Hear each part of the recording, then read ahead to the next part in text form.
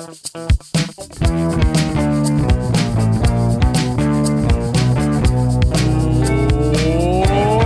the crack like? Welcome to the Wine Shuffle, the Inverness Caledonian Thistle fan podcast, the podcast that, like all of Scottish football, likes to make a statement. So far this season, we've made statements about seagulls and carrier bags, pies and rolls, Lady Gaga, road trips, and linen manufacturing.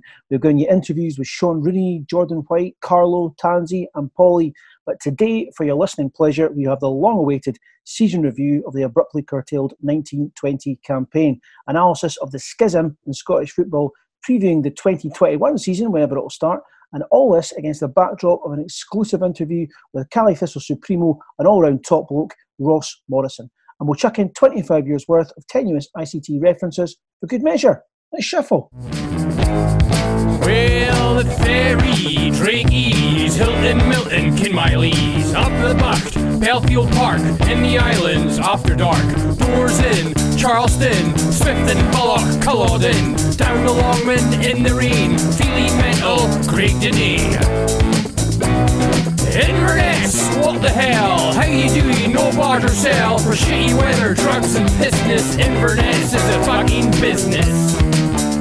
What did Tarzan say when he found his screwdriver? Hi, welcome. As usual, I'm Andrew Moffat, and today we'll be making statements.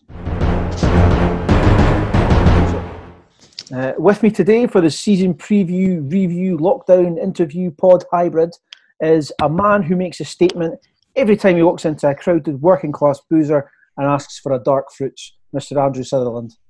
Hello. Hey, Tim.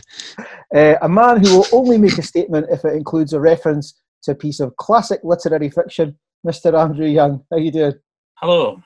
A man whose very, very overly tight leggings are themselves a statement, Ian Riley. Hello. And a man who cannot make a statement without the word. Making a triumphant return to the pod, Mr. Ross Mackenzie. How you doing? All right. Okay, so we'll speak to Ross Morrison and cover the boardroom events over the last month in a few minutes. But first, we're going to take a little bit of time to look back on the season. This is a section that I've called, we used to talk about a thing called football. We've covered every single game in our previous podcast, from defeat in Tannadice Street to kick off the league season. We had a 6-game unbeaten run, 11 clean sheets, results in Dunfermline, Dumfries, Alloa, Dundee, and we've covered the Challenge, the League and the Scottish Cups. So what we're going to do is we're going to pick the bones out of that, and we're going to pick one or two things that have stood out for us. So I'll kick off with Riley. What has been your Cali climax of the season, Riley?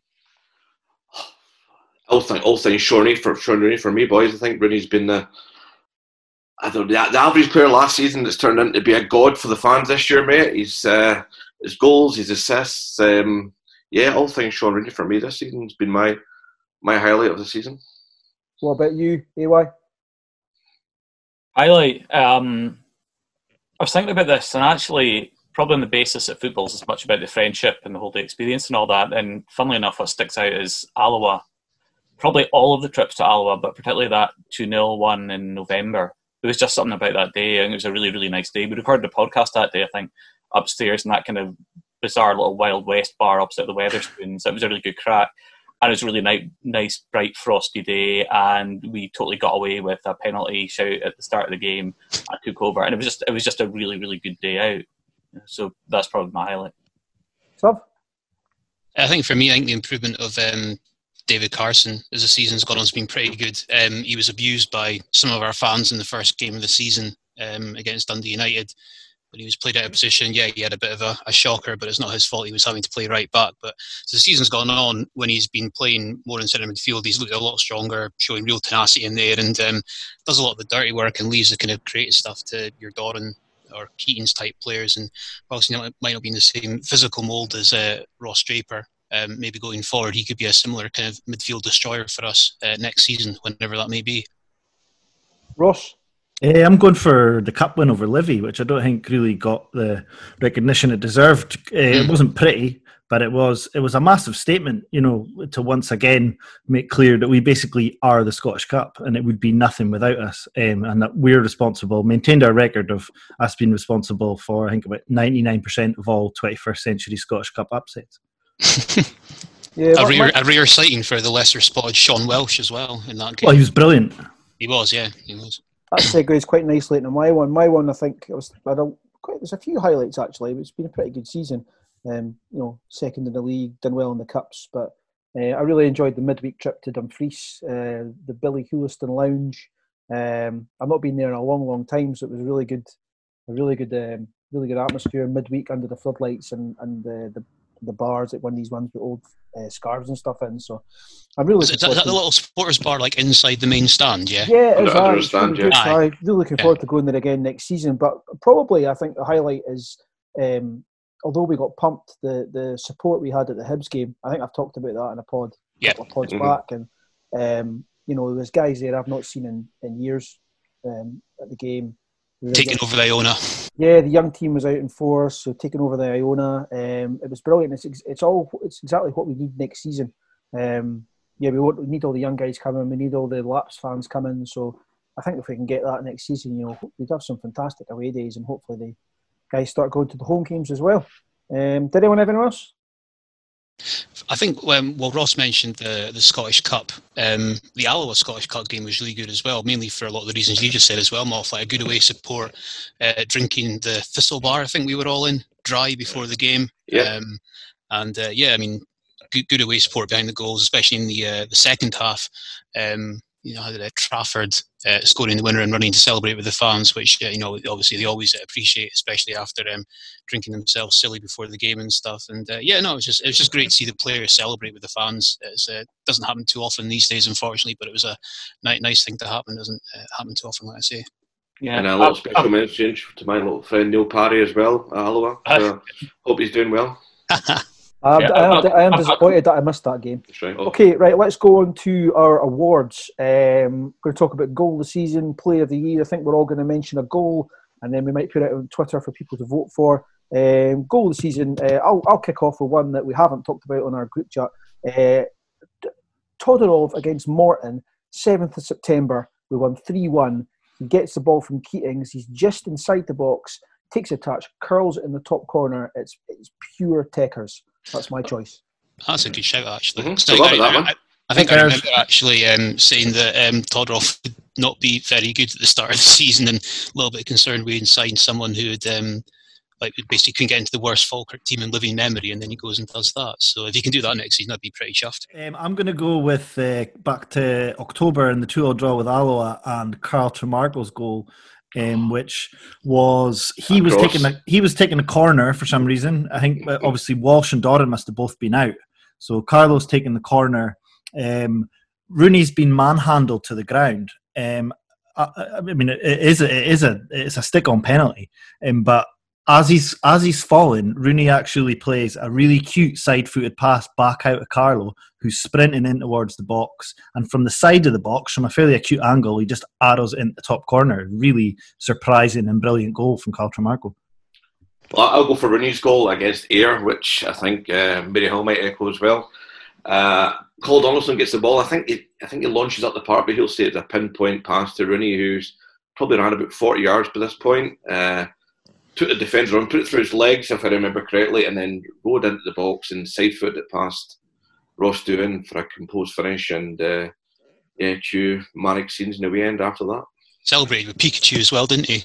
Pikachu was there, that's right, yeah.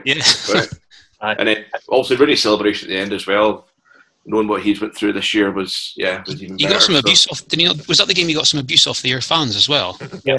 Said he gave us a selfie, didn't he? He took Moff's phone and do a selfie with the away fans. So. That was the day he did get abuse off the away fans, and then a tabloid newspaper reports that it was Cali Thistle fans that gave him abuse. So they're same newspaper already misrepresented by the same newspaper we've been misrepresented by this week already. Yep. So we'll talk about that later.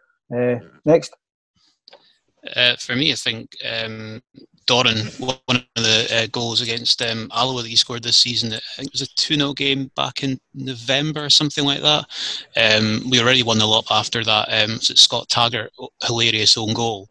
But then A few minutes later, Rooney launched the ball into the box. White knocks it down. It sits up at a slightly difficult height for Doran as he's really running onto it. So he has to kind of adjust the speed of his run and kind of get his foot up and over the ball to strike it. But once he does, it was such a beautifully clean hit. It was one of those ones that he just knew that it was going to go in the back of the net as soon as he hit it. And it did. And that was a really convincing win against a pretty difficult opponent for us last season. Yeah, I mean, Steve and Ross have already covered my two favourite goals of the season. So just as a wee sort of outlier there, I'm going to mention Sean Welsh's penalty winner against Dunfermline. Partly because it was Welsh coming back into the team, and we all love him. We wish he was able to kind of like put a really good run together for us. Partly because it was conceded by Danny Devine, which always adds a sort of savoury aspect. And partly because it gave us a 1-0 win after a really horrible kind of windswept game of punts that was looking like 0-0 all the way through. So it was an important game, a goal, if not a spectacular one. Right, so we'll put all those on Twitter. We'll get everyone to vote for them, and then we'll, we'll give out some sort of award, will we? I don't know. Virtual awards. I will also do the same for Player of the Year. Everybody should have the choice of Player of the Year, and we'll try and do the democratic process, and we'll pick one. I was looking at the squad yesterday. I was looking at the players that are left, and I thought, you know what? I'm going to go with this guy. I'm going to go with Carl Tremarco, not because he was on the pod, but because he was the only consistent performer who hasn't chosen to fuck off. He's been told to fuck off. So, who have you got? Good point.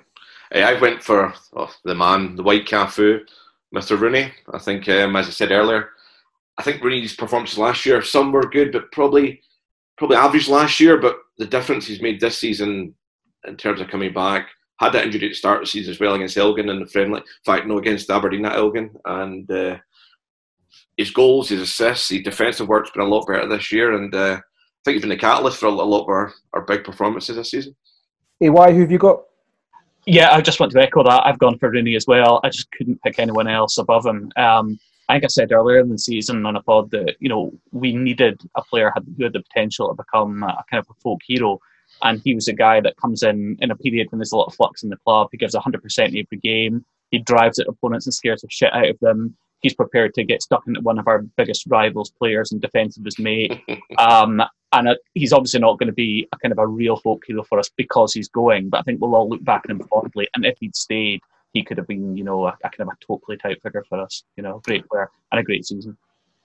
My instinct was to say Rooney, but I mean, we can't all just sit here and go on about Sean Rooney all pod. So I kind of looked at the squad and decided to choose Jordan White and make an argument for him. But as I was putting the argument together, I basically convinced myself. I think Jordan White was our player of the year. He was our most effective player, and that is our best player. He's not flashy.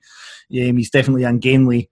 But 10 goals and 25 starts, that figure wasn't inflated by bottom feeding like last season's tally. He scored important goals.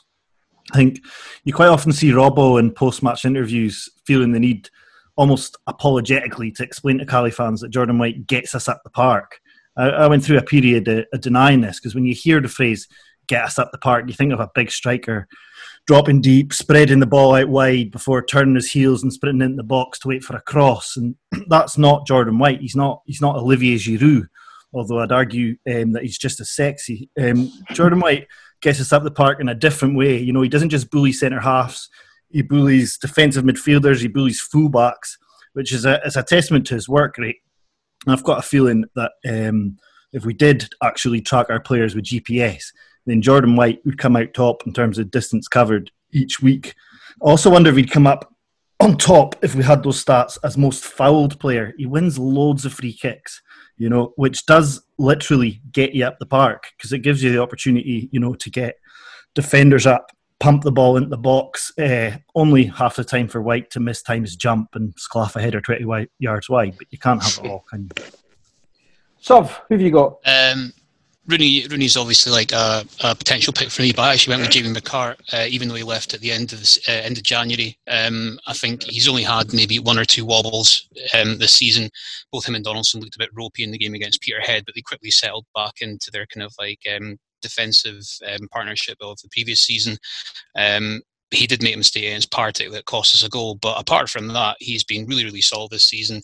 And I think for such a young centre-back, his timing in the challenging reading of the game is superb. And I think that's kind of backed up by the fact the guy's only had one yellow card all season for us, which kind of shows how good he is at the back. And I think apart from those couple of errors, he's been a solid kind of like 8 out of 10 player for us easily every week. And it was really, really horrible to see the guy go to St Johnstone for, well, buttons basically. So I think just for sheer consistency, McCart gets my vote.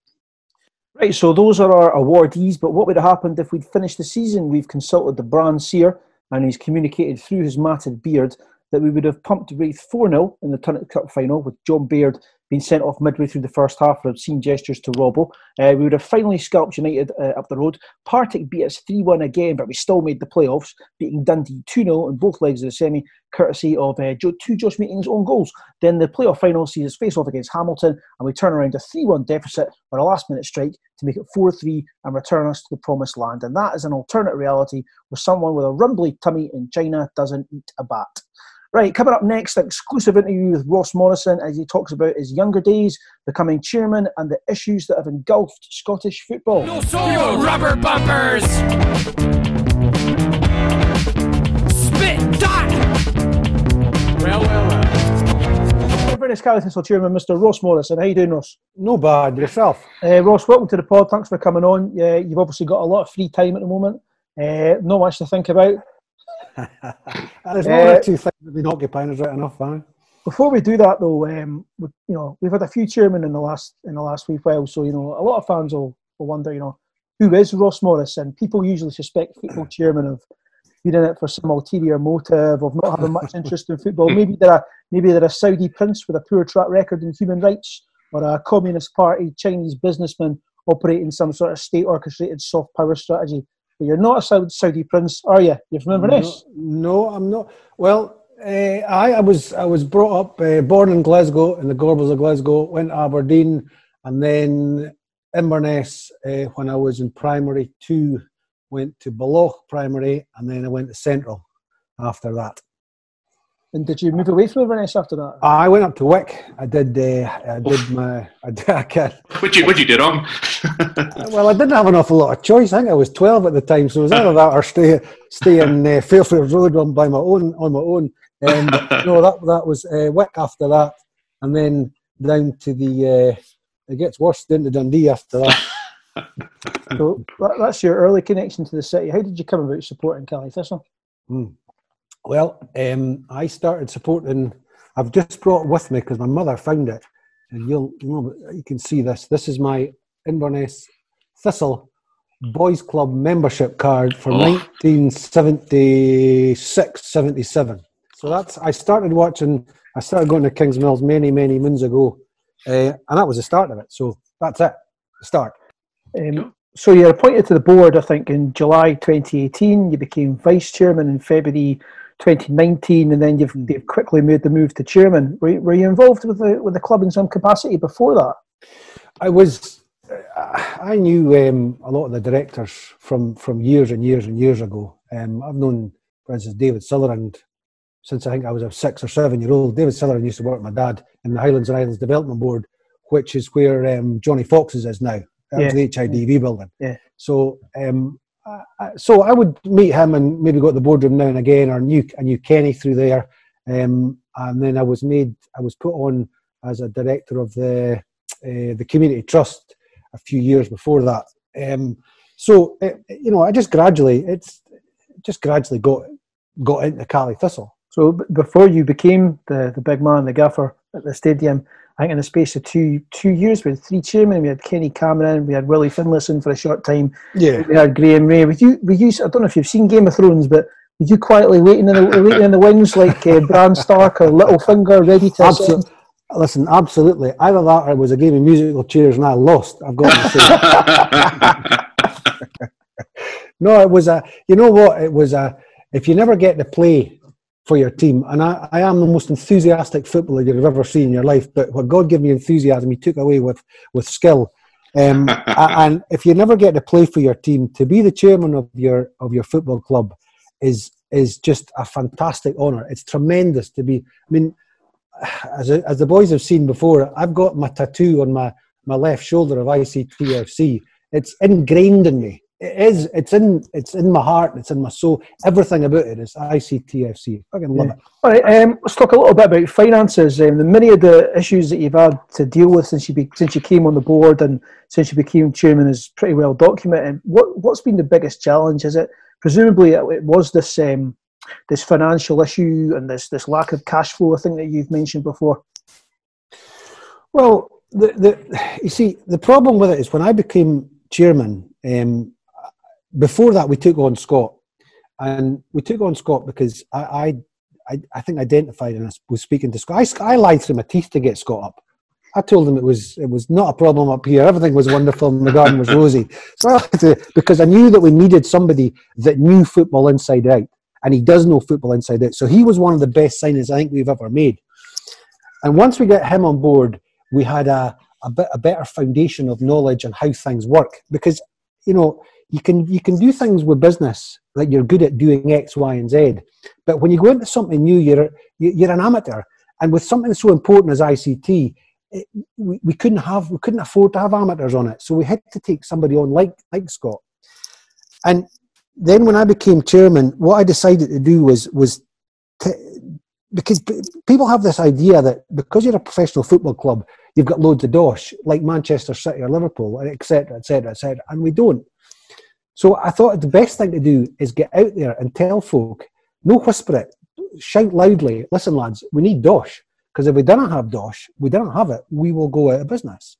And I always feel it's better to be honest right up front with bad news as it is to be with good news, because if we rung down the pan in January or February this year, because I didn't go and tell folk a wee while ago that we had a problem, I wouldn't have been doing my job right, and I would have failed Cali Thistle. And so I did it, and we got the dosh in, and we survived it, and we're still here, and that's the most important thing. There's many loads of plans for years in the future, but it's to keeping it going for 2, 3, and 6 months is the most important thing, because it's football, and football's from business, it's a complete disaster area for most things. Absolutely. Look at any of the clubs. Tell me ones that are making money. There's not many of them. How important is that support and engagement with, not just one type of Inverness fan, not just the boardroom, but from the families, the older supporters, the young guys? How important is that engagement across those age groups? Absolutely, 100%. It's tremendous. If I could get away with it most of the time, I wouldn't go to boardrooms. I would go in with the fans, because it's far better crack. Because football's about crack. Football's about socialising with your pals. It's no about, it's like going to a pub. Going to a pub is no about drinking. Going to a pub is about socialising and drinking after that. It's with it. And it's socialising with football is socialising with your pals, getting the crack, watching your team, getting in, shouting, screaming, getting stuff off your chest, etc., etc. So all the fans, it's great fun. I love it. And I like going I wish I could drink a wee bit more and not have to drive now and again, because I kind of get a better crack. And that's where the even after the Arbroath game was good, even though we got humped, which I really, really was very, very unhappy about. Remember? Oh, God, I hate that game. I really hate it. But anyway, so no, it's very important. Very important. Just going back a little bit to talk about the raising funds. A lot of people helped out with small donations, big donations, and whatnot. But a lot of clubs in Scotland, they have a lot of them have a fan funding model on which they're run, and in turn they have supporter representation on boards. Is that something that you might consider in the future? Absolutely, yeah. I would have liked to. When I first came on the board, I suggested we try and do this thing like the foundation of hearts, but I didn't get a hell of a lot of enthusiasm for it. It was like a kind of thing, well, we're too wee to do that, but. Hearts are bigger than us, but Hearts are smaller than Celtic, and Celtic are smaller than Man United, and Man United are smaller than whoever. So it's all about zeros, Oh, right, it's a ratio, isn't it? Yeah, fans to it's exactly what it is. So every pound is a prisoner with us, and we need to get more money in. And we need to get more money in, one through the gates, but also in other forms to support the team. We've got to be positive and look up the way. We've got a fabulous stadium with a fabulous site with all the car parking in a great tune. I mean, things are bad just now because of COVID-19, but I'm telling you, there's people a lot worse off than us. And we've got to look on the positive side. Okay, we're maybe in the championship again this year, but Rob was a brilliant manager. We've got the best chief executive, certainly in the league by far. We've got a great new commercial manager coming on board. So things are getting better and better. And we have other plans for us, which I'm sure we'll tell you about later on. But, you know, if we're no positive, we may as well gear up. And I'm not gearing up on ICT. Absolutely refuse.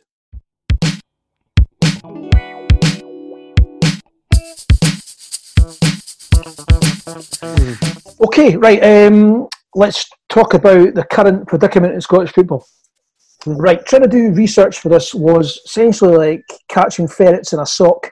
Everything was constantly moving, and I struggled to get a handle on this for the research. So bear with me, and either of you interject if I get something wrong. So summarising, in the last month we've seen the ill-fated vote into ending the season, the fallout with our own Scott Gardner and John Nelms of Dundee, accusations of threats of bullying by people, the conflation of league reconstruction with advancement of final season placing payments, and all this played out live on BBC Radio Scotland's Sports Sound programme and on Twitter every single day for the past 5 weeks. This would be difficult to deal with in normal circumstances, Ross, but against the backdrop of the pandemic and lockdown, how much has this exacerbated circumstances?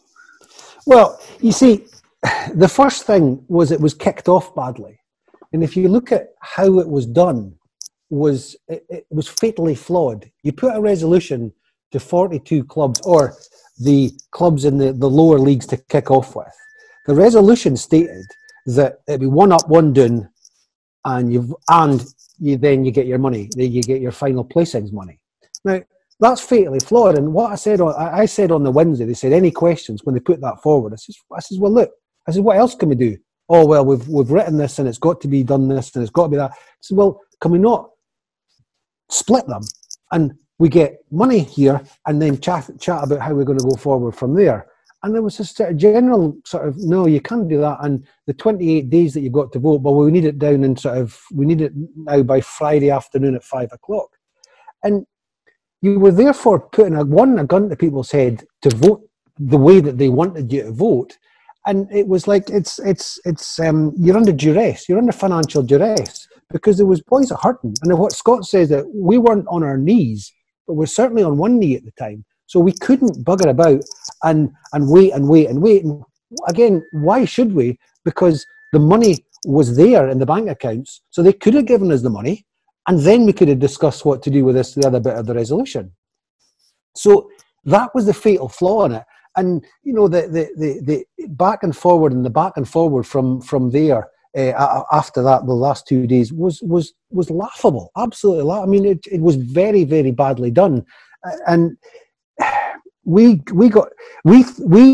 our decision at the start was that we would not vote to lessen another club, as in Partick Thistle, who shouldn't have had to go down, because, you know, we forced them to go down by voting the way that they did. We're forcing Hearts to go down, and these clubs are going to suffer, and we've chosen for them to suffer, and we didn't feel that was right. And all the time that's the way that we've always put things.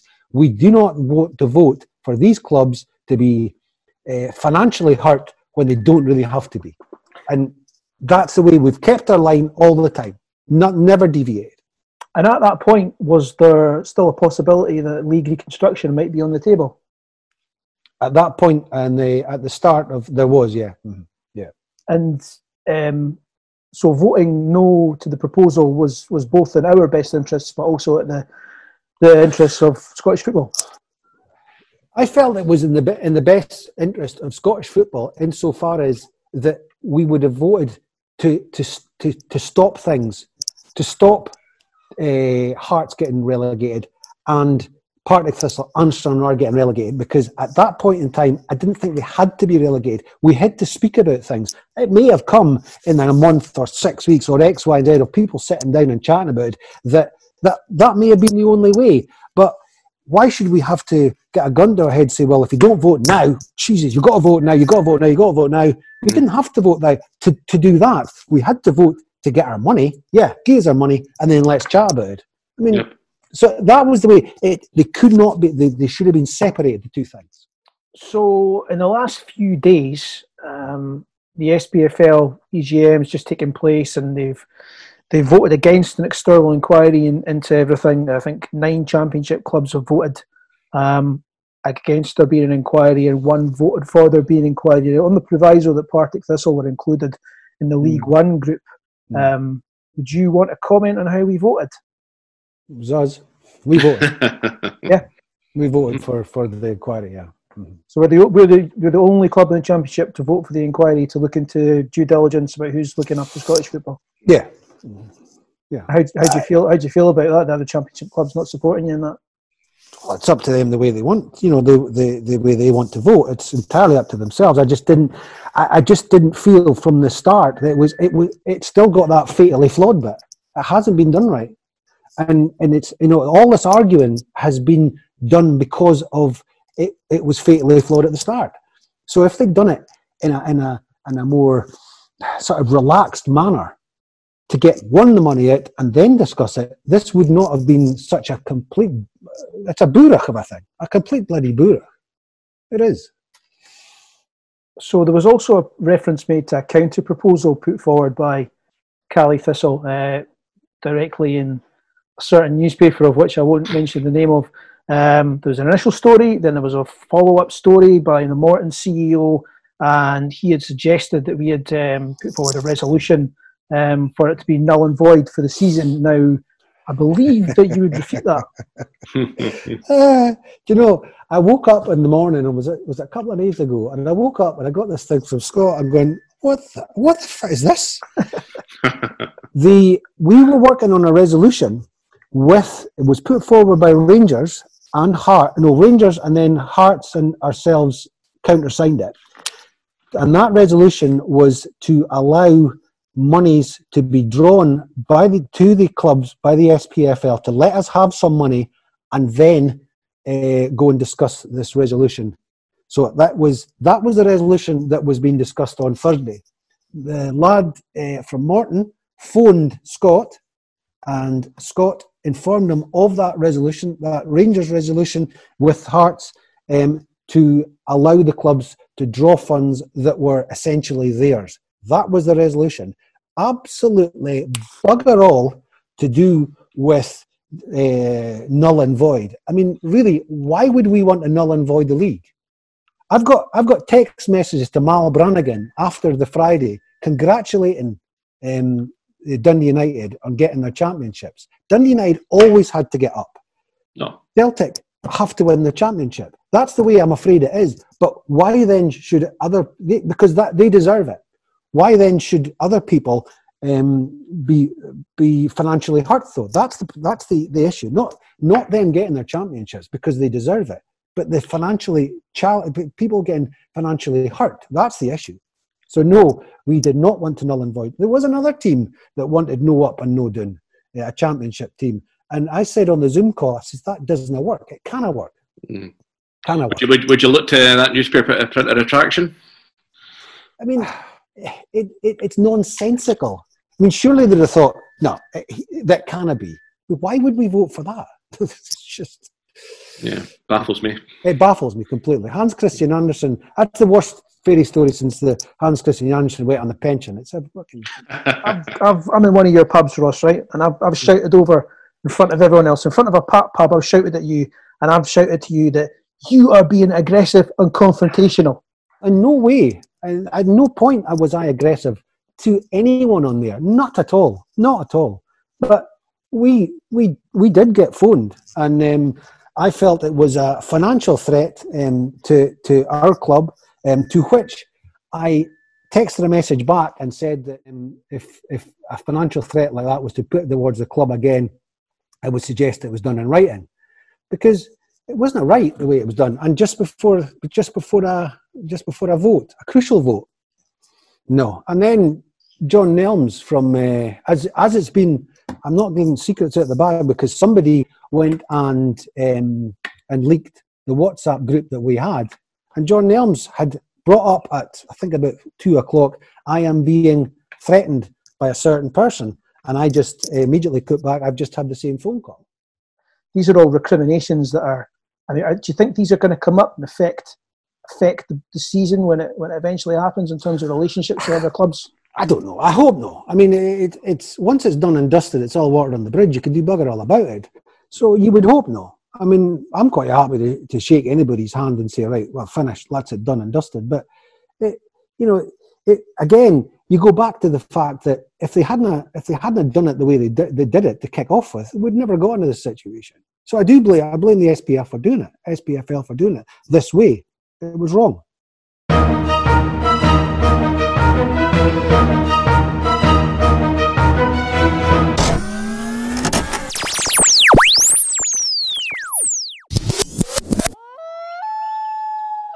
I blame the SPFL for doing it this way. It was wrong. His exact words there. A lot of food for thought. It's clear that, from that, Neil Doncaster is about as qualified to run the Football League as Matt Hancock is the NHS. What's your takeaway from this, AY? When you hear him describe that Wednesday and what was presented to them, he did it so well and so plainly that it was clear that we had really valid points to make about the chaotic nature of the proposal, the way it was presented, the fact that they were completely intransigent about considering alternatives, and they just gave us no time. And we had every right to make the complaints we did. The one thing I would say about it, though, is that I wish the statement that we released on Sunday after reconstruction had basically been put to bed had been as clear and as simple and as plain as the chairman, Ross Morrison, was there. I just don't think a club is ever going to be well served by language in a statement that's really sort of overwrought. We understand that we're frustrated and we're angry, but we should know now by listening to these sort of Ranger statements that come out that seem to be dictated from the cross of their own martyrdom, that immediately supporters jump on that and they just pick up on the statement and start to ridicule the club and don't actually think about the content and what's underlying it. And I think that's happened a bit. If we'd been much simpler, much more concise, avoided any suggestion of making accusations, even veiled accusations, then I think we'd have got more sort of sympathy and more respect for what we were saying than we ended up getting. Yeah, I agree with what AY is saying there. I think what Ross gave us was a nice, clear denial of the suggestion that we'd supported null and void. Absolutely clear, which is exactly what I needed to hear after the record story that came out. He also gave a strong denial of any aggressive behaviour, which I find really convincing, given when you hear the guy and how he's conducted himself in that interview. He seems completely sound and he seems absolutely comfortable in his description of events. His description of the voting process was consistent with what we've heard from Scott Gardner. Neither of them will admit that the position that they took was one of self-interest. They both seem to be insisting that they were looking out for relegated teams, but as a fan, I don't give a fuck about Partick Thistle. I wanted them both to be out there trying to do everything they could to get us promoted, and it sounds like they were, so happy enough with that. What do you think about his comment that, his admittal that we were the only club in the Championship to vote for the inquiry? Do you think it's surprising, Suv, that other clubs would not have voted for that? Not overly. I mean, I think you could probably predict that was going to come, given the way that the last few days kind of panned out. I think I pretty much fully agree with what Andrew Young's saying there. And I think, to be honest, is there really anything that could have not been gained from having an inquiry? Really? I mean, if some teams, yeah, you can say it's a minority, but if was something like a third or whatever of teams in Scotland don't seem to have any faith in the leadership of the SPFL, then that's something that needs to be sorted out. And just continuing to kind of kick the can down the road and putting it off until a later date, that's not going to help. I mean, there's not going to be any football for any time soon, is there? So why not take the time to have some kind of inquiry to try and sort these issues out? Yeah, exactly. I would suggest that these accusations of threatening behaviour and whatnot, there has been threatening behaviour, and it's been on the part of other chairmen or one specific chairman. And I think everybody probably knows who he is, but we're not going to mention it on this pod because it's slanderous. So, having talked to an Alloa fan yesterday, and I asked him, why did your club vote not have an inquiry? What do you think about that? Do you think that's right and just? And he suggested that, them being a part-time club as well, they wanted to focus on, keeping their club solvent, keeping their club alive at the moment, and those are the main things they want to sort out. And I think if it wasn't for that, if it wasn't for the fact that clubs are trying to keep themselves alive, then we would be having an inquiry. you would have seen a lot more clubs voting for it. And this aggressive and threatening behaviour on the part of one specific championship chairman would be called out and it would be getting investigated. What do you think about that? I agree with that completely. I think that there's a sort of a short-term attitude, which, as you pointed out, especially in the part of clubs like Alloa, is completely understandable. But you almost get the feeling that they were just going, all right, well, it's all settled now, so let's just brush the longer-term potential consequences when a situation like this comes up again under the carpet, and we'll deal with that when it comes up, because we've all got to just get on with our, the day-to-day business of clubs. But you think, God, are we just going to get badly made decisions on the hoof after badly made decisions on the hoof, and clubs being and I'm not really talking about us here at all. I'm talking more about with Partick in particular, who I feel particular sympathy for, being kind of disadvantaged because of policy made quickly and with no consistency. And I think that's the reason that an investigation should have been supported, and that the club should have put whatever grievances they had with each other aside. And just go on with the investigation, because we need to kind of get some sort of stronger. Well, let's talk about his grievances. Riley, we talked to the chairman about recriminations. He talked about shaking people's hands next season when it all kicks off. Obviously, chairman are going to say that. They have to say that. Do you think there's going to be a lot of acrimony and recriminations when these guys meet up again eventually? You like to hope not, but you never know. I mean, people are pretty fickle. I mean, imagine if we weren't second, though. Would we want to have an investigation? Would we? I think it's all down to, again, what I think Ross was saying before. Everyone's looking after their own self-interest, and I think teams like Alloa and Fairland, these teams that didn't vote or didn't want to vote, it's because they're not second in the league. We also want to look at it and go, we want to get promoted. So next season, when Ross Morrison is going to a lot of these boardrooms, of course there's going to be a lot of, I'd imagine, some bad air, and it might take a couple of months before that subsides. You never know. Well, let's move on a little bit. The chairman also talked about how he became chairman, but he also talked about finances and about him and Scott Gardner going out there and trying to get money from the local community to keep the club going. He said it was better to be as honest with bad news as it is with good. Do you think it was right for him to shout, "We have no cash"? Because a lot of chairmen might not have done that, Ross. I said it at the time. I thought I was a bit embarrassed by it, because I didn't think we were in as severe a situation as people were making out. I mean, Hearts were talking about doing a bucket collection at a game and stuff for us. As much as I'm happy to fleece Jambos, it was slightly embarrassing. But I think the way he described it, it did sound like it was motivated by honesty, by being upfront. And it was clearly a period of change in the club. I thought what was most striking towards the end of that part of the interview was how often he used the word amateurs and described himself as an amateur, and talked about the necessity of getting Scott Gardner in, saying once we got him on board, we had a better foundation of how things work. But that really brought home probably just how inexperienced the Ray administration was, and how little it knew about how to run a football club. So he's stepped in, Gardner's come in, and they've decided to really try and make things happen.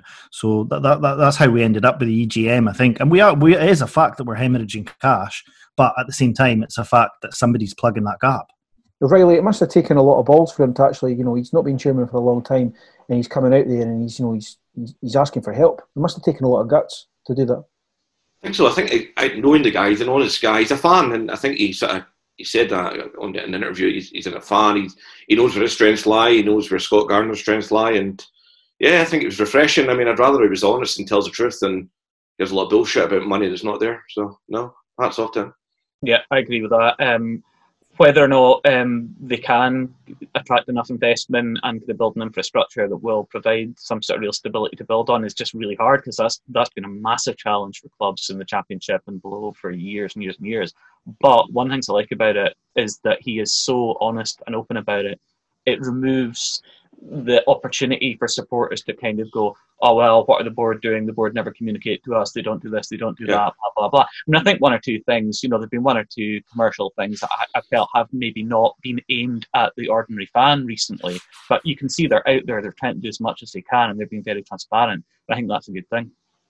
Yeah, I think one thing to maybe kind of tie it back to the statements of the last week or so is that even if you've read them, and to be honest, I'll hold my hand up and say that, yeah, I kind of looked at them a little bit with my kind of, through my fingers, is that even if you came out of the last week thinking, I'm not a big fan of Scott Gardner, and potentially Ross Morrison in the back of it, what you need to remember is that if it hadn't been for their efforts, we might not have a club at this point, because they were open and honest about saying, look, we need money, we need a lot of money to get us to the end of the season.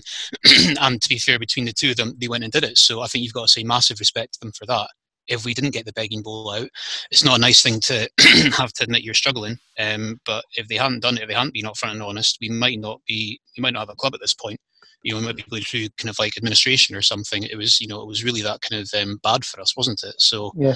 What else can he really do? I did notice that a few weeks back there was a chairman of another club who had a little sly dig at Inverness by kind of talking about, we're not going to go and get the begging bowls out to ask for help and stuff. Could I suggest that was Uncle Roy? I'm not going to name names, but obviously he conveniently forgot that that club had begging bowls out not too long ago to save that club, and obviously they benefit significantly from write-offs every single season that are sometimes double what our losses are now. If you've got it, fair play. But I think kind of getting all kind of sanctimonious about other clubs' financial situations when the team you're kind of overlooking is much worse is quite pious, to be perfectly honest. I think a lot of clubs have an arrogance about finances, and again, it's refreshing to hear that, because that said club are certainly arrogant over their finances. They certainly are. Let's just finish off this section. He talked about becoming chairman. He has good knowledge and experience of what the previous chairman have done, what they've done well, what they've not done well. But have you ever heard a chairman speak so emotively about their job before? Certainly a Cali Thistle chairman, Ross. No, that was really nice. That was actually quite inspiring, that part of it, and to hear the references to the past and to our history and pre-merger history and everything. So that I think that's really encouraging in the long term. If he's committed and if he's got that love for the club, that's something we can definitely feel encouraged by. No, I agree with Ross says earlier. Having spent time with him, and that famous day in our bros, Moff, that you were there as well, and he showed his tattoo. He's a fan, he cares, and I don't think it's a front he's putting on. He's an honest fan, and yeah, I've never heard a chairman speak like that for a long time. Yeah, it is quite inspiring, actually, Andrew. AY, isn't it? Yeah, no, when Ross said that was exactly the word that came to mind when I was listening to it as well. I don't think there's a single fan that could listen to that and not go, no, he is absolutely one of us. He absolutely cares about that. When he talked about supporting the club and it was the next best thing for playing and all that sort of stuff, it was just really... it just really made you warm to the guy and also kind of feel warm towards the club. Yeah. Right. I saw on Twitter that the newspaper that printed these scurrilous stories are still doing that stupid hotline thing. What a load of pish. Who wants to listen to what a bunch of opinionated fans have got to say anyway? Right, coming up next, part 2 of an interview with the chairman, where he talks about the practicalities of dealing with COVID-19, virtual games, budgets, and what player he'd love to have on his back. Coming up. For McDonald, up the castle, Inverness Man, Wheat Cheese Hostel, Jenny Heavers, CCTV, BT's Pizzas, Judas, City, Farland Park, the Library, Spectrum Centre, Multi-Story, Cali Thistle, the Golden Mile, Music Centre, Matalan. Right, going forward, in the worst case scenario that football can't return in this calendar year, is the club in a position to withstand the financial hit? Albeit that yesterday the furlough scheme that was announced that's going to be extended to October. Is that a real boost to finances and to the club? Is there still danger? Well, you see, with the X factor, you don't know how long it's going to take. In answer to your second question, the furlough thing is tremendous. I mean, it's been a fabulous boost for us, because that was a real worry when you've got contracted players and you've got to pay people. And somebody, the fairy godfather from Westminster comes up and says, we're going to give you 80%. It's tremendous. Mm-hmm. But never say never. And really, it depends how long it goes on for, and depends on what the government... You see, the government, I don't know, but, they're probably looking for a phased... Not everybody, not so many people will be on furlough in July as they were in April. So they're hopefully going to dip down, but, football is going to be one of the last things that are going to kick off us to start. So we could be August, September, October. I just don't know. But in is it a worry? Of course it's a worry. Okay, so football does come back in, I don't know, August, September, whenever, and the Scottish Government say we cannot get fans into the ground.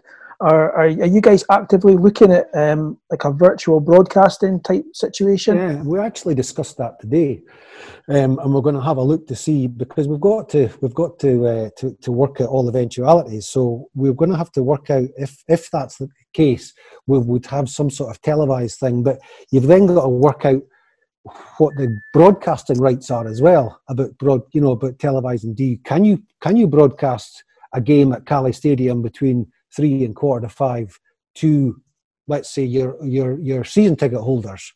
Give them a password for getting into it. Can you, because Sky might have the rights to be able to do that, and you not allowed to do it? You're in a situation that we're in a state of flux. So it may happen, it may not, but you've got to think how we're going to do it if it does come up that way. So the answer is we're having a look at it, but will it come up? I don't know. Would you look at a sort of virtual season ticket? Because some clubs are selling season tickets, some clubs are not selling season tickets. So all down to their own, prerogative. But would you maybe look at a virtual season ticket whereby people could watch games online? Well, again, that's what we're going to look at doing just now. Is we're going to have to we're looking at putting the season tickets out shortly.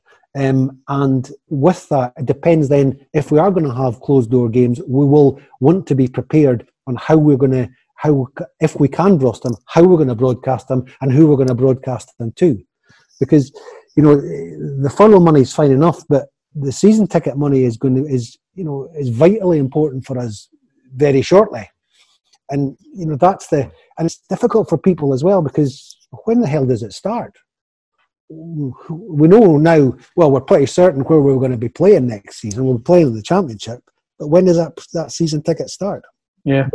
Getting that money in from the gates. You've been to away games, you've been at cup finals and derbies, you watched us beating big teams. We were talking earlier about, I think you were in Romania as well, were you not? So you've seen that there is a support out there. It's not just that 1,500, 1,700 we're getting at home games at the moment. Because it's dropped off, unfortunately, since in the last 3 seasons. How do we recapture that? How does the club recapture those, 500 to 1,000 supporters? I don't know. And that's why we've taken on Keith, and that's why we've got Scott there, because they will have a better ideas than I will, because I build whiskey bonds and got pubs and a few X, Y, and Zs. I'm no into the entertainment industry. Again, I'm an amateur. So that's why we employ people to go and do it. And I think they will do a better job than has maybe been done before, or they'll come up with new ideas. And it's also, I'm happy to listen to anybody else who's got ideas about it. Anything at all. Was there a thought process whereby, Robbo's going to have this budget for the Premiership, or Robbo will have this budget for the Championship? Was there a thought behind that? There was discussions about it. But, Robbo's always looking at players all the time, because we've got various scouts down south, we've got stuff all over the place, and he does his job extremely well. So, yes, there was discussions, but we didn't get into it a huge amount at the present moment, because, it hasn't really been going on that long, this situation. As in, the furlough's been going for a long time, as in the lockdown been going for a while, but the possibility of reconstruction has only been a few weeks, so we didn't really get into it. But we've budgeted to go into the Championship, and not really budgeted very much to be in the SPL. So we've lost a few players in the summer already. Guys are out of contract. Guys signed pre-contracts. Do you know if Robbo's is he talking to potential signings already, or is that just too far down the line? It's too far down the line at the present moment, but he's looking at people. He's always looking at people. Right, Ross. Well, if you've heard the other podcast, we do like quick fire questions. So we'll finish off with your quick fire 5. Okay, five questions. Straight away, quick answer. So first one, right? Your favourite player of all time. If there's one Cali Thistle player, Bobby Man. Well, there you go, Bobby Man. I was going to ask Bobby you. Man. Do you get me to finish the question? It's a big one. This one. If there's one player you could get a tattoo of, who would you Have I got room? Bobby Man it is. Bobby Man all over the back. Okay. Oh God. What's the outstanding game that you remember? What's the one game that always stays in your memory for you? I think the earliest tremendous game was the 4-3 against Ayr United when we were 3-0 down at half time, and we came back to beat them 4-3. I think either that one or the Hearts game that we won on penalties. That was fabulous, absolutely fabulous. Tears in my eyes, man. Best away ground. What's your favourite ground to visit? Quite like Tannadice because it's near, or Arbroath is good as well. Quite like it. Best pub that isn't your own? Smoo Cave, Durness. Aye? I love that. That's where families from Durness. And last one, your best moment as the chairman so far? Do you know, just becoming the chairman was the best moment. Honestly, I actually pinch myself sometimes to think I'm the chairman of ICTFC. It's a tremendous thing. It's tears in my eyes stuff and all that sort of nonsense. I get that way about this team. Our club, it's tremendous. I mean, they've got photos of me in the at the end of the cup final, and it's just me with my pitted lip and tears just falling out. And my wife told me the most silent she's ever heard me is when they equalised. And I turned around and went, I'm never going to see my team win the Scottish Cup. And I just sat there silently until the man put it in the back of the net. Where'd you want to drink? Well, well, well, well, well, well, well, well, well, well, well, well, well, well, well, well. Phoenix Slaughters love to love. Cake Exchange and Mambo's Hutch. Peepees, TVs, Gunnies, Riley's, Bergies, Keelmore, Hoot and Annies. It's pretty good. I like that. The Bobby Man bit there, wasn't it? Was that a deliberate double entendre there, Moff? Right, so at this present time, people are trying to come up with a vaccine for COVID-19, but what Ross Morrison and Scott Gardner have had to do is, come up with some sort of remedy for our football club. Do you, in terms of furloughing, reacting to COVID-19, do you think, AY, that we've let some contracts run down so that we maybe don't have to pay these players or anything? We've only got about 7 or 8 players left now, I think. It sounds cynical, but if you're trying to protect your club, then they possibly have done that, yeah. Obviously, he's not going to kind of say that sort of, nakedly, but I think the fact that, Carlo has been told he can go, we've kind of heard rumours of other players being told they're not renewing, and Ross said that Robbo is always on the lookout for players the whole time. They probably are just getting to a situation knowing that they're going to have to rebuild somehow and just thinking, right, let's just, get as many people off the wage, structure as we can and just see where we can. The other thing is that so many clubs are going to be in that situation as well, that a lot of us are starting from a very, very similar kind of base. So, yeah, I don't know, but I wouldn't be surprised. I think it's all dependent on which league we're going to be in as well. I'd imagine even pre-COVID-19, although he never said he had a budget for the Premier League, they must have had some players in mind and targets they wanted should we go up. So they might have been waiting to later in the season before they can decide on that. Yeah, I mean, I'm pretty cynical a lot of the time anyway, and even I kind of balk at the notion that they deliberately let the players' contracts wind down to save a bit of money. I mean, we're in this situation a lot of the time. Every year, the majority of our team is normally out of the contract at the end of any given season, and it's just exacerbated this year by the fact we, up until recently, have had no idea what league we're going to be playing in, and now it's kind of compounded by the fact we don't even know when that league might start. We've been letting contracts run down for years now and not making serious offers into the second half of the season. Yeah. So that's been something we've been doing anyway. He does imply, I thought, in that part of the interview, that we might be in a better financial situation than some other clubs in the league. You've got to imagine the likes of Morton and Queen of the South are now quite distant from us financially. The prize money from finishing second wouldn't have done any harm in terms of bringing new players in. I know we'll talk about 475 grand or something, isn't it, for finishing second? So that's helpful. So do you think Robbo, do you think he was looking at players? Do you think he is looking at players? Him being the sort of guy that he is, pretty gregarious, he must be talking to some free agents. It sounds like it, doesn't it, really? Well, we've got Shane coming in next season, obviously. That was done in January, wasn't it, Shane Sutherland?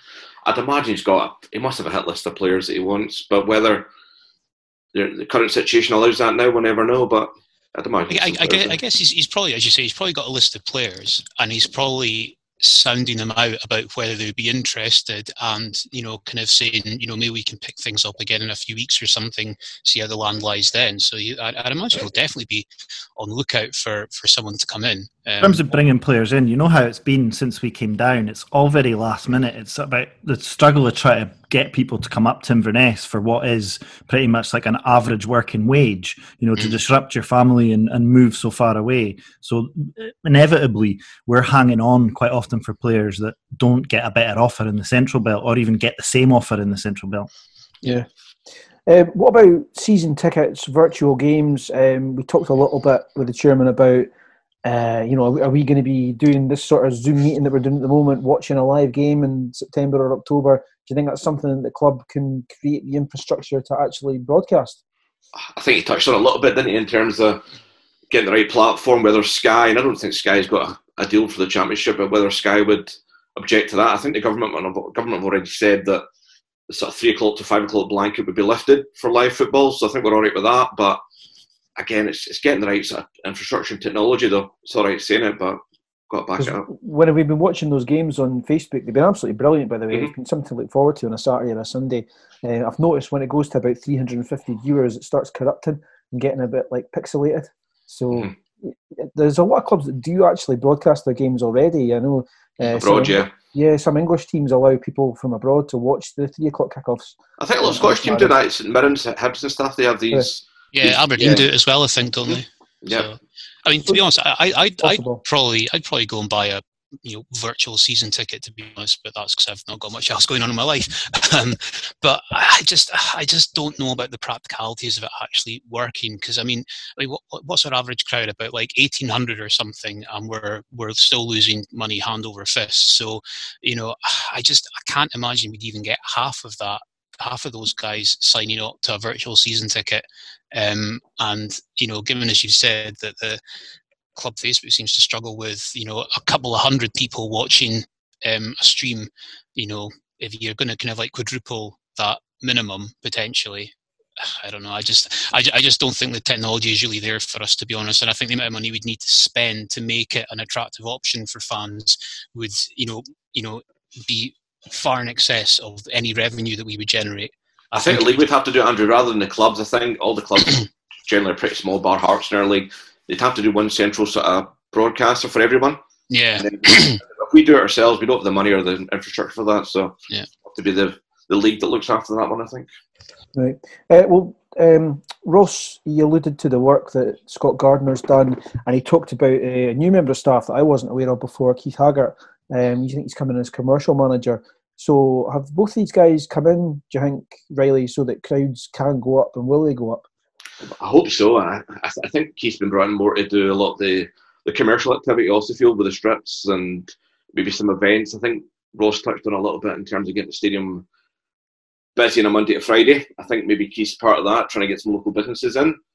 But I don't think it's generally towards crowds, but let's hope so. Let's hope he's got the magic wand that brings the crowds back.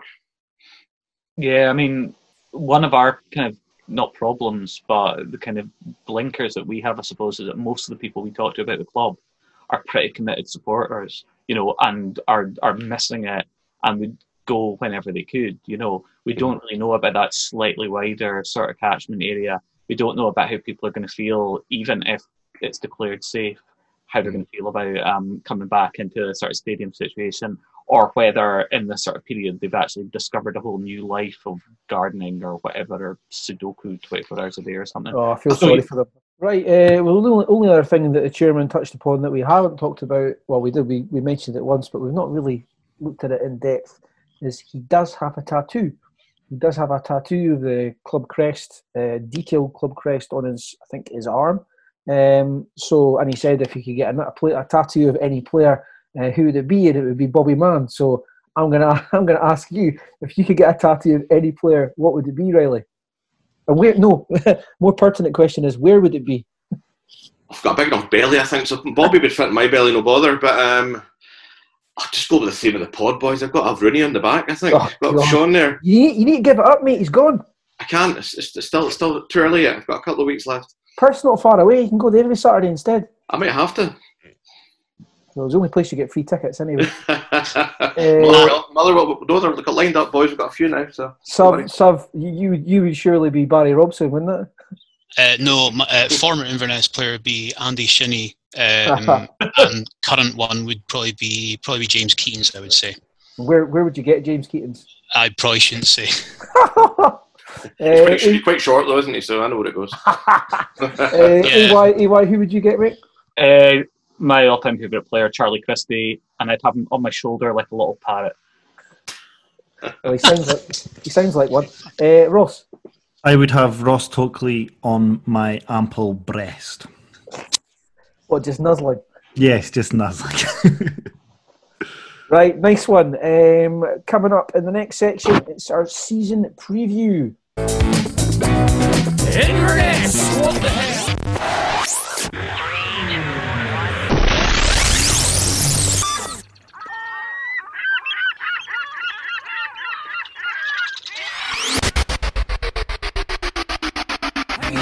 No barter sale for shitty weather, trucks and business. Inverness is a fucking business.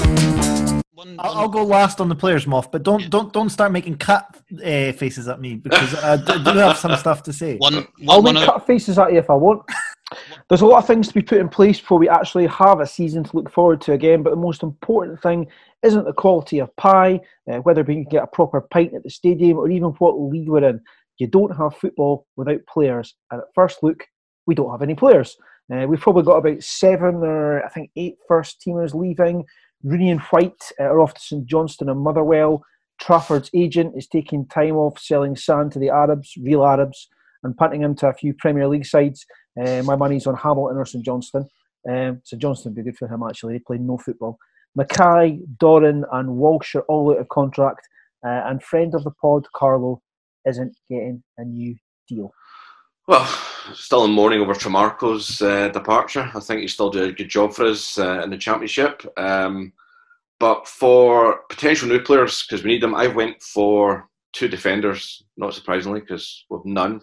So I went for an easy one first, Josh Meekins, obviously out of contract at Dundee. Could do a job in the Premier League, but could stroll the Championship. I know he's had a few injury problems in the last couple of years, but he's coming back to fitness. He's still young, still got his best year ahead of him as a defender, so I'd take Josh back. He's got ties to the city, so it might be an easy one for us. And another defender is a left back. Now I know, looking at Harper coming through and maybe giving him more game time, but I like Daniel Harvey here, who's out of contract. Used to be at Aberdeen, pretty young still. Good solid left back, and I think we need competition.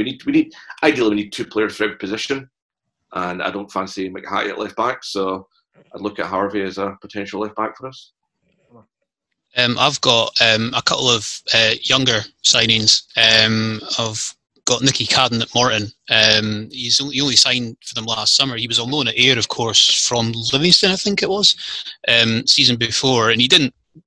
He looked pacey, but didn't have too much of an end product with him. But this year at Morton, he seems to have done really well.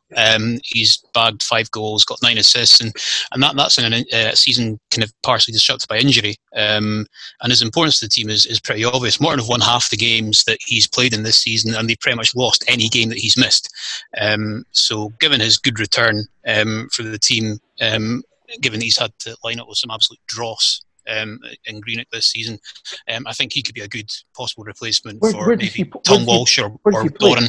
He plays left midfield. Plays mainly left midfield. Well, that's what we need. I mean, I think looking at the team, although we've lost so many players, we've actually still got the makings of a half decent team. We've got Richards and goals. We need a right back and a left midfielder. You've got Toshney, McHattie and Harper, defenders that are left. Carson and Welsh in midfield, although admittedly, how many games does Welsh play? Story on the right. Keaton's just off Todorov, and then you've got to fit McGregor in somewhere. So, yep. you know, there's not a lot of teams in the Championship that have got, that basis to work from. I think that's a really good basis. Yeah, it's decent. I thought maybe still a little bit light up front, especially with White going in his pre-contract, rumoured to be off to Motherwell, which seems pretty much a given. So I've gone for Kevin O'Hara. striker at player. Alloa. Yeah. I think this is he was at Falkirk previously, and he signed for Alloa last summer, I think it was. He's got something like 10 or 11 goals, I think, in 20 odd games this season. He actually went in a weird run of form where he scored 3 braces in 3 games. A brace in 3 games in a row. Sorry, I'm saying in January, including 2 against us. I think it was in the Scottish Cup game. I'm not too sure. And from looking at some of the goals on YouTube, he seems to show really good movement in and around the box. He times his runs really well. Most of his goals do seem to come from close range, from about a few yards out. He tends to strike from around the 6-yard box. So could be a possible Billy Mackay type player. He's barely missed a minute of Alloa's season, so he doesn't seem to suffer too much from injury problems, and he does seem quite open to moving on. I think when he got asked by the local paper, the Alloa Advertiser, after he won their Player of the Year award, whether he would stay with the club or go, he said, "I'm open to staying or going." So he's not exactly committed to the cause. No, really. I mentioned earlier I was speaking to an Alloa fan. Most of their players, they're all part-time. Most of them have got jobs, so they're not really looking to move anywhere. He is actively looking to move from part-time to full-time. Yeah, the only potential negative about him is he's got a bit of a BAM history about him. He was one of the 2 Falkirk players who were banned for a few games after they abused Dean Shields for only having one eye. So, maybe that's what we need, though. Someone to really kind of BAM up the opposition. Right, has anybody got a midfielder? I sort of do. I was also kind of going down the Alloa route, but I was wanting someone a bit more experienced, and Alan Tretton, who I've been talking about all season, actually had an excellent game in midfield against us in the 2-0 game earlier in the season, or actually just towards the end of the curtailed season, when O'Hara played really well ahead of him. Tretton showed that he could be a really good creative player in midfield. He might be a little bit too similar to Keatings, but I could actually see him playing in behind Keatings and alongside Carson, especially if, Sean Welsh, we'd love to have him in there for a whole season, but will we actually have him for the whole season? I don't know. How old's Troughton, Andrew? Do you know? I think he's probably about 30 odd, so he's not young. He's 32, I think, or something. No, he's 33, 34. He's older. I was going to throw Bobby Lynn in there as a shout for us, but he's a part-time player. He's a bin man, and he's 34. This is the problem. I mean, these guys are really good players, but they're not going to move. Yeah, they're part-time, and if you've got a good, half-decent job, I was actually looking at Ian Flanagan, who plays holding midfield. Good player for Alloa. He's an absolutely brilliant player. He's like a Pirlo. Anytime I've seen him this past season, he's been phenomenal. He strokes the ball around, and I think that he'd be a good, phenomenal signing for us. But the problem is he's got a really good job, and he just wants to play part-time football. So we also need a reserve goalkeeper who could be my friend Neil Parry, the big fat bastard he is. I've got a right back for you, Moff, by the way. You'll like him. Go on then. Okay, so we all agree that we need an experienced defender. Yeah, with Carlo going. Yeah. This sounds like it's going to be a comedy. And we need some. No, don't be daft. And we need someone who can play right back with Sean going. Someone with composure and a calm head. With club in huge upheaval. Someone who's already developed an excellent rapport with the ICT supporters. Oh yes. Contract with Stranraer came to an end this season. I think Jamie Hamill is the player that we need to shore up our defence. Is that guy who plays for Kilmarnock and battered Derek Adams to the floor? And he did that when he was at Hearts. He waved his balls at Sov from the touchline at Hearts. I mean, he is an absolute weapon of a man. Exactly, yeah. Greg Tansey didn't really speak very highly of him, I think. But, what about Penrice, Moff? You like Penrice up at Inverness? He's a left back. Aye, that segues into where I'm going. So I was slow to get into this, and I thought we were limited to out-of-contract championship players, so I looked through the dregs that I was left with of that. That's exactly what Robles did. Probably is. I took a scientific approach. I looked at the players who had a good few, fairly young, good few championship games under their belts and hadn't disgraced themselves in any way, which ruled out quite a few of them. And one I came up with was a left-back, who is Tommy Robson, can play right up the left side, looked good in the Falkirk team that went down, and I assume that's why he didn't go down with them. He struggled to get into the Partick team because of your man Penrice, but he had actually forced his way in just before the season was curtailed. So he's an option. I think he's only 24. He also has a really nice ginger beard, and we've already established that there's a now a large, nice ginger beard-shaped hole in our back four needed to be filled. So other names that came up through my methodology were Lee Ashcroft, Christy Elliott, and Tom Beadling. But I couldn't be arsed looking into their merits. What was the first one there? Lee Ashcroft of Fairland. I had him down on my list. Yeah. So I think he'd be a good signing. He wouldn't cost. He wouldn't have a lot of wages. But my second choice is a fitness coach or sports scientist. Just any fucking fitness coach or sports scientist. There must be one of them out of contract in the Championship, because some of the stuff Paulie said in his interview was quite shocking. I mean, the GPS thing. We don't track our players with GPS. You know, you can see around you now during lockdown, every fat fuck that's running around the park has GPS strapped to him. Riley's, for the benefit of listeners, Riley's waving. And I bought an Apple Watch, so yeah, I'm that fat fuck. So and he's, you know, you'll be motivated the next day to do better than you did the previous day. I find that absolutely astounding that we're not tracking our players with GPS. And the other thing was the gym. Paulie didn't go to the gym when he was with Cali, but he does now with Motherwell. And I find that really surprising. There wasn't somebody making him go to the gym. I think the team now, Ross, go to that. You know, the studio, that new gym. It's in Inverness. They go there now. But I don't know if it's a part-time setup. But usually, DW was the other one of choice back in the day. But I mean, you're right though. Paulie was superb for us. But if he'd been a bit bulkier and if he'd been motivated to do more running, he would have been even better. So yeah, a fitness coach. Just as an aside, having done the Paulie interview and we've got some really good feedback from it, and people online seem to be enjoying it. And he came across as, completely different from what you thought he was going to be like. Yeah, massively. Could you see him coming back to Cali Thistle in years to come and potentially being treated a bit differently and maybe even given the captain's armband? Depends where he goes next. I think he can go up a level. I think Championship in England's probably good level for quality. Yeah, that's right. Portsmouth are a big team. I know they're was it Portsmouth or was it Birmingham? I thought it was. Oh, maybe it was Portsmouth. Sorry, Portsmouth. But they're a massive club, and obviously they're underachieving down there. But all depend. I'd like to see the Christies and the Polworths come back down the line, but you never know. Well, that brings me on nicely to some players I'm going to chuck at you, and I want you to give me your opinion on them. Are these going to be good signings for us? Here we go. He's out of contract at Celtic.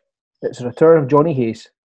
Yep, in a heartbeat. Yeah, obviously that'll be an amazing signing. Never going to happen, but in a heartbeat. Yeah, I'd love that. He's guaranteed to go to Aberdeen, isn't he? Yeah. Hibs, I think. Guaranteed to go to Hibs.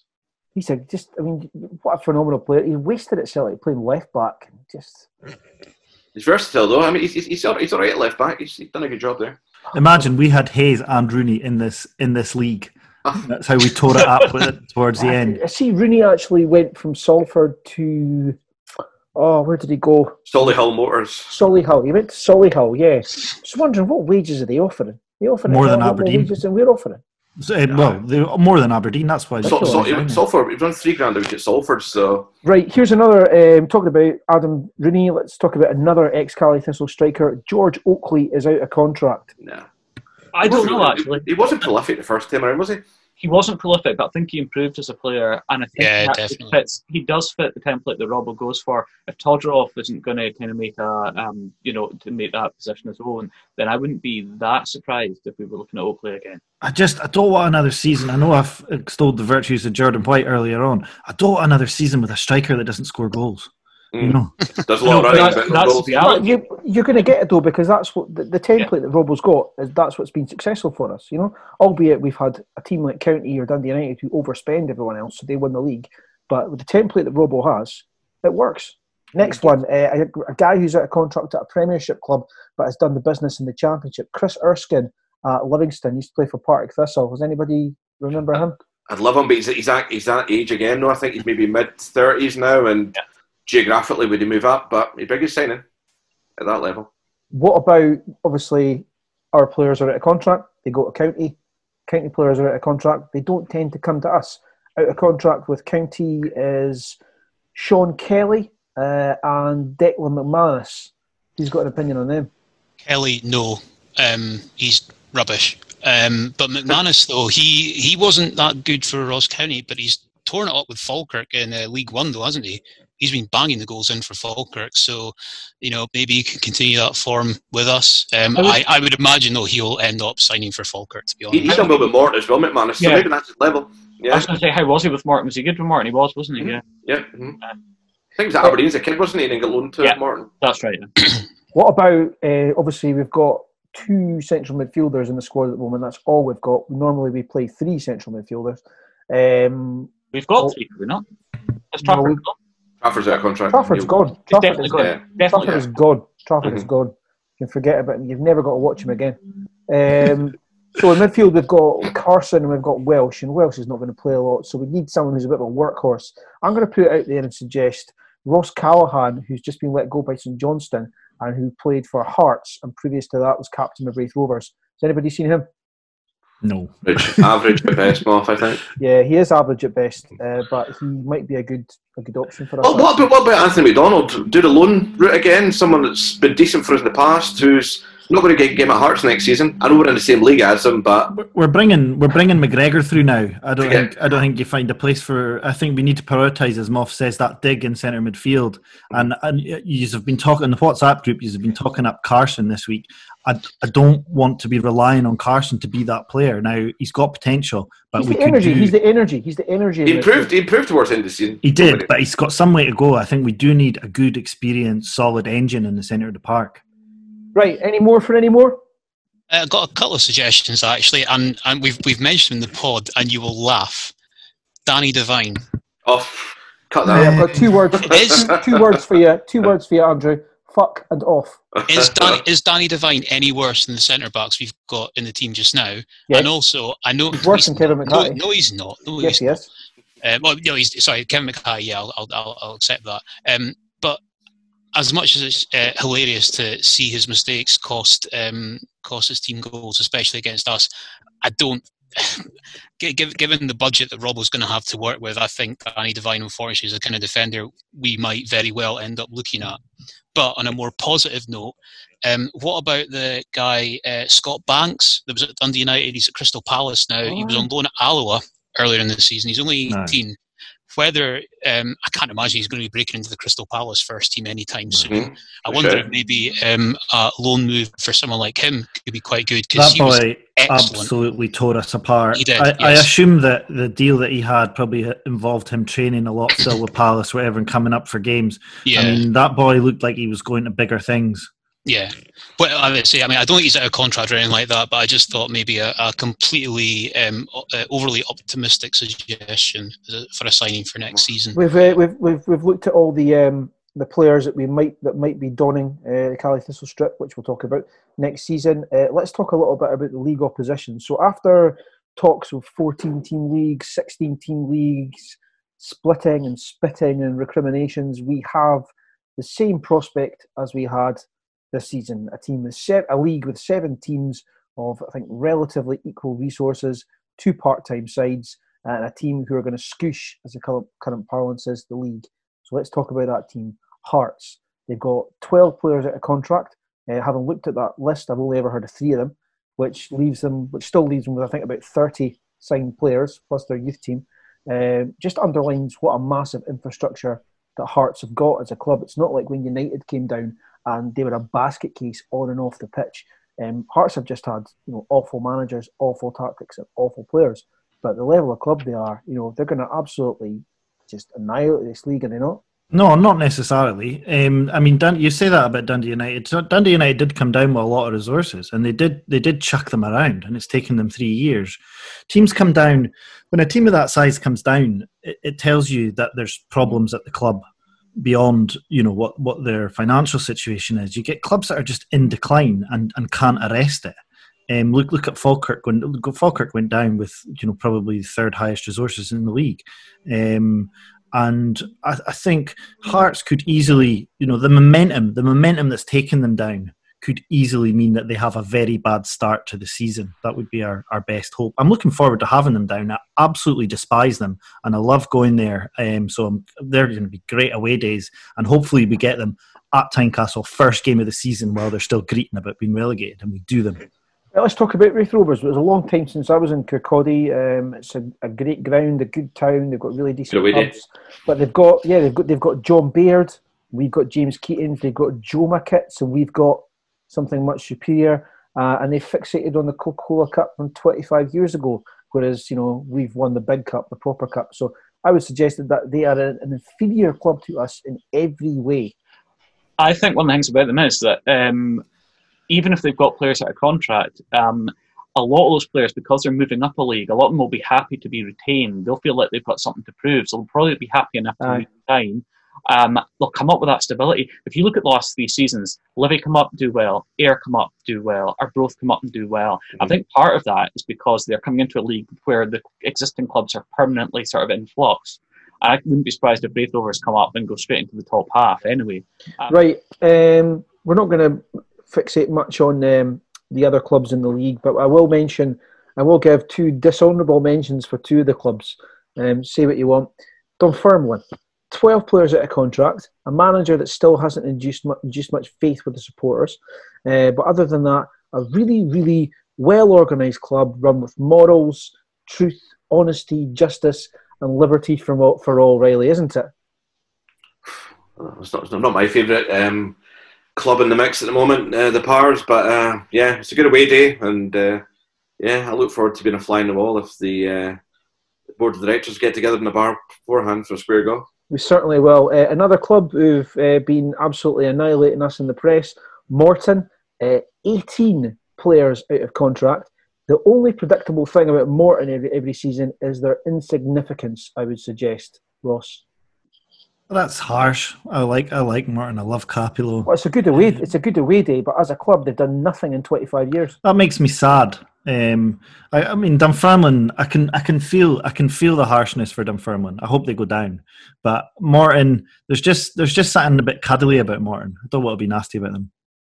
Yeah, I'm kind of fond of Morton as well. Actually, I think it's because I like Capullo. Whereas Dunfermline are all right, but Dunfermline will just be inconsistent pish, until they get rid of Crawford, because that's basically what they are. They've epitomised it. That would be the dictionary definition of the phrase inconsistent pish.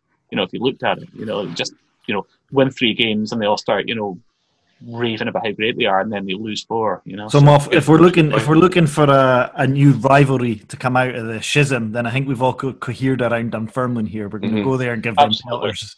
Yeah. Well, I think Dunfermline's the obvious one, but I think Morton have behaved abhorrently as well, and I think the people that run that football club might even be apologetic of the way that they've behaved.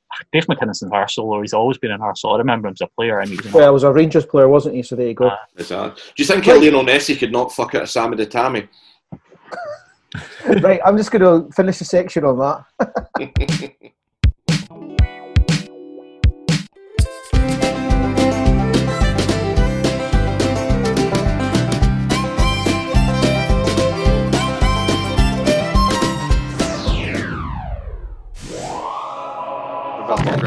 Can I just do a massive pod?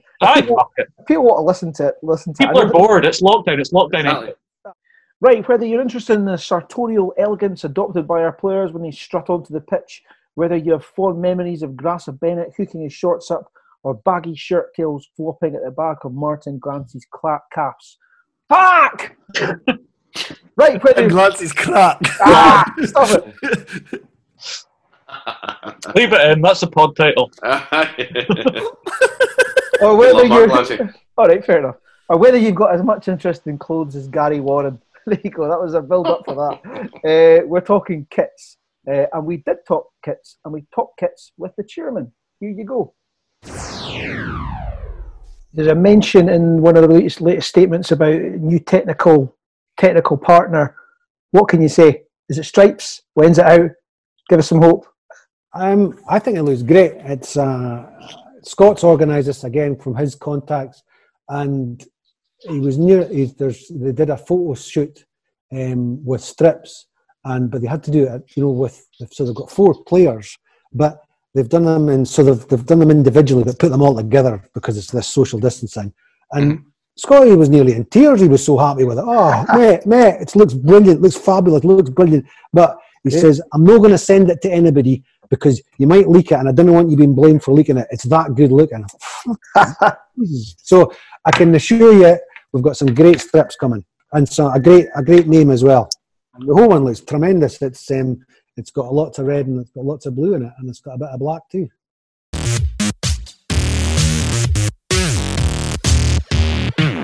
Right, so what are we thinking, lads? I'm thinking that we're going to have an exclusive from Riley. We do. We have probably one of the premier German sports manufacturers taking our shirts for the next season and the foreseeable. So it's going to be Puma, who are taking over from Area. I'm sure you'll be delighted with that, Moff. But as someone, I know Sav will testify, when I get a shirt, it turns into a boob tube, because they're made for the smaller man. So I think Area's sizing had me the 4XL, which is scandalous. It's not far off the mark. So hopefully Puma can make some realistic sizing for the more wider body gentlemen such as myself. It is rumour. The chairman didn't tell us this, by the way. He was keeping stum. He never actually mentioned who it was. But we've seen rumours on social media that we think it is Puma. But if it is, that it's a phenomenal coup for the club. I've got to say, there's not many clubs in Scotland. And they do some fantastic designs. They're actually doing Milan, they do Man City, they've got Borussia Dortmund at the moment, and some of the designs for them are absolutely beautiful. So if the chairman and Scott Garner think what they've got is wonderful, then really looking forward to it, I've got to say. Riley, I've heard that the away shirt's going to be pink. So have I, and well, we all look pretty in pink, don't we? Where'd you hear that from? I can't reveal my sources. All right, okay. So. Right, okay, let's move on. We're going to move on to Nightmare 11, the return of Nightmare 11.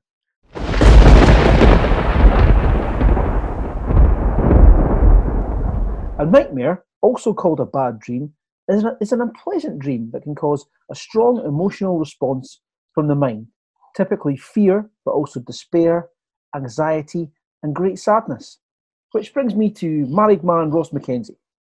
I'm not actually married. I'm living in sin. I'm happily living in sin. So both Polly and Carlo mentioned in their interviews the horrific start to the 2017-18 campaign, and quite the number of the signings that Robbo brought in for our first season back down the second tier are legitimate Nightmare 11 candidates. I'm thinking Alex Cooper. I'm thinking Matthew Elsdon, Zach Elbouzedi, Colin Seedorf, and of course Big Bling himself, Susan. But today I'm going to add John Baird to our already top heavy side. We could maybe stick him out wide, as Robbo did on occasion. He was at least a willing runner, if absolutely nothing else. On paper, actually, John Baird had a better pedigree than the other names I just mentioned. He'd been at a lot of clubs. He'd spent a couple of seasons up in the Premier with Dundee, where he played a lot, and Partick, where he played less. So having not quite made it up there, he dropped back down to the Championship. And just when he joined us, it was off the back of a pretty prolific spell in a decent Falkirk team. He was about to turn 31 when he joined us.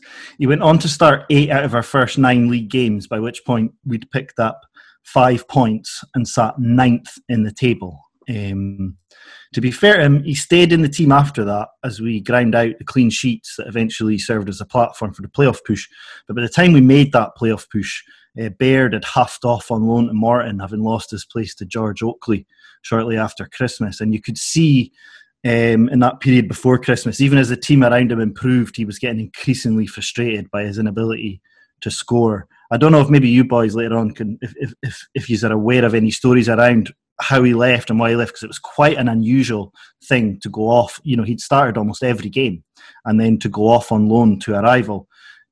Just a wee personal memory of John Baird. On the 23rd of December at Capullo, where I'd taken the kids as a Christmas treat, he got involved in a scrap with Jai. What a great father that you are. He got involved in a scrap with Jai Katongo quite early on in the game while we were defending a set piece, and Baird got booked, and he clearly felt that Katongo bought it and spent the next 5 minutes careering around looking for afters with him. He'd completely lost his head.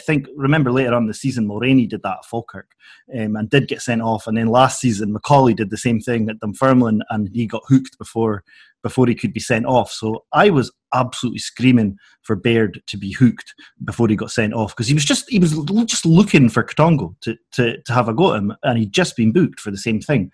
And I wasn't abusive, but I was persistently demanding that Baird be hooked. I was surprised that he heard me. Did you tell your kids to do that as well? I was sitting. No, my kids were quite quiet throughout. I mean, I was sitting. We were sat right at the back of the stand in Capello, towards the halfway line, to keep my kids away from certain elements in our away support. But anyway, eventually, could you name the elements? Eventually, they're on this pod. I think we know.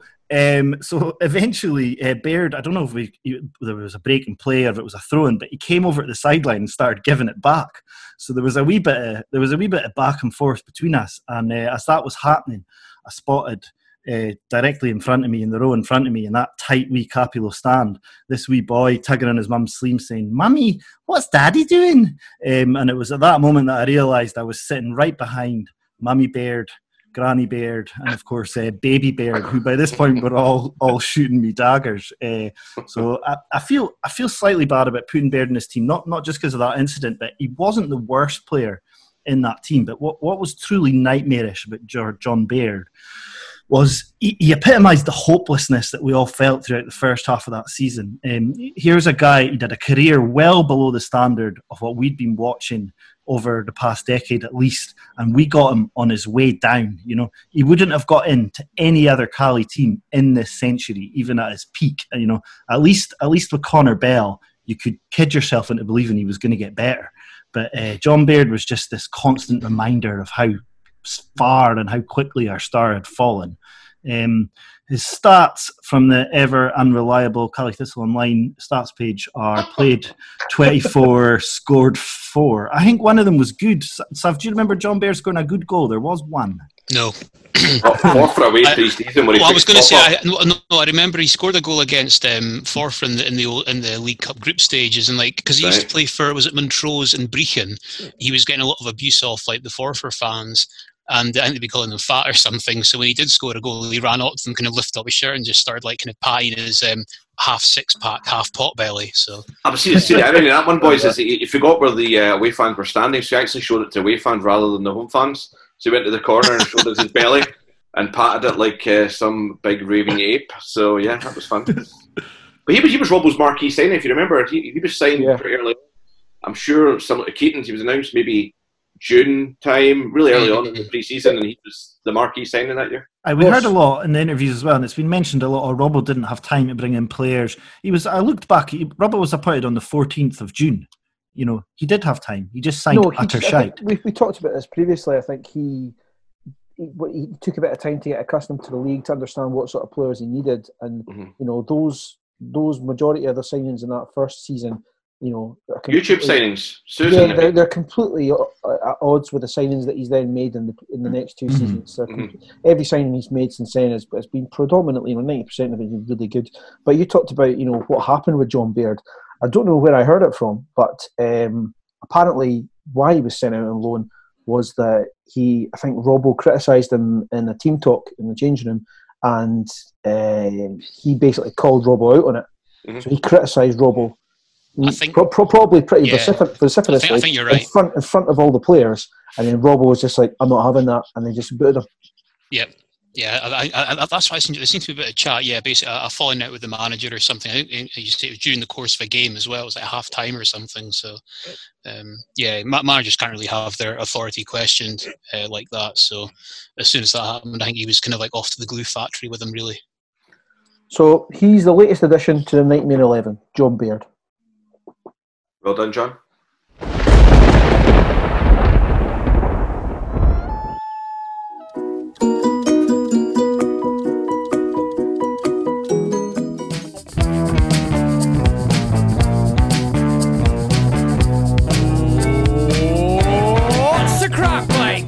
That's us for now. We've got some more interview specials planned, but if there's anyone you'd like to hear from, hit us up. If you've enjoyed these lockdown specials, then let us know. We don't tend to get a lot of feedback, but any is appreciated. We're going to have some polls coming out in the next week or so about Shuffle Player of the Year, Shuffle Goal of the Season.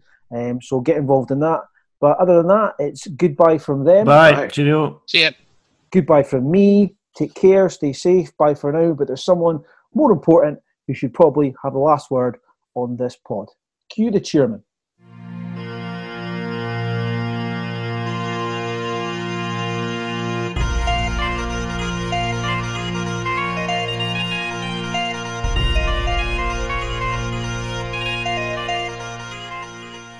Ross, what's your dream vision for the club? Where would you like to see us, on the field and off the field in 10 years' time? I think, in 10 years' time, I think the what we have to be is more is self-sufficient from income other than football-derived income. We have to use what we've got an awful lot more, because football is a difficult game to make money off, and we need to have more security of income coming, whether we're in the Championship or the SPL. I would love to see us back to the sort of 2014, 2015 days. That would be tremendous. And we'll get back there, but a financial foundation is so important for a football club, because you have to have that certainty of that's what you're going to make. You don't want to have that lying awake at night thinking, what we're going to do in 2 or 3 months' time. You're going to have another EGM. We don't want to be there. It's a horrible, horrible situation. So before we finish, what's your final message for all the Cali Thistle fans listening? Come out and support your team. We need you. We need you more now than we ever did, I think, with this. We're the board, Scott, everybody there, we're 100% for ICTFC. Me, probably more. I get a wee bit vocal. In fact, I've got to be told to shut up now and again. And the other board members say, "What's in?" You're just wear your heart on your sleeve sometimes. But I don't think you can be too passionate about your football club. We have to be more passionate about Cali Thistle. We have to get more people involved. We need more crack. Get more people up in the turnstiles. We're a great team on a great site. We've got a great stadium. Everything's going for us. Great manager. We're tremendous. But we need more guys, more ladies supporting us. And we'll definitely get there. It's my ambition to get us back up there. It's my ambition to get us 100% self-sufficient in income. We have to be sufficient in income. That's what I want us to be. I want us to be safe, and I want us to be up in the SPL.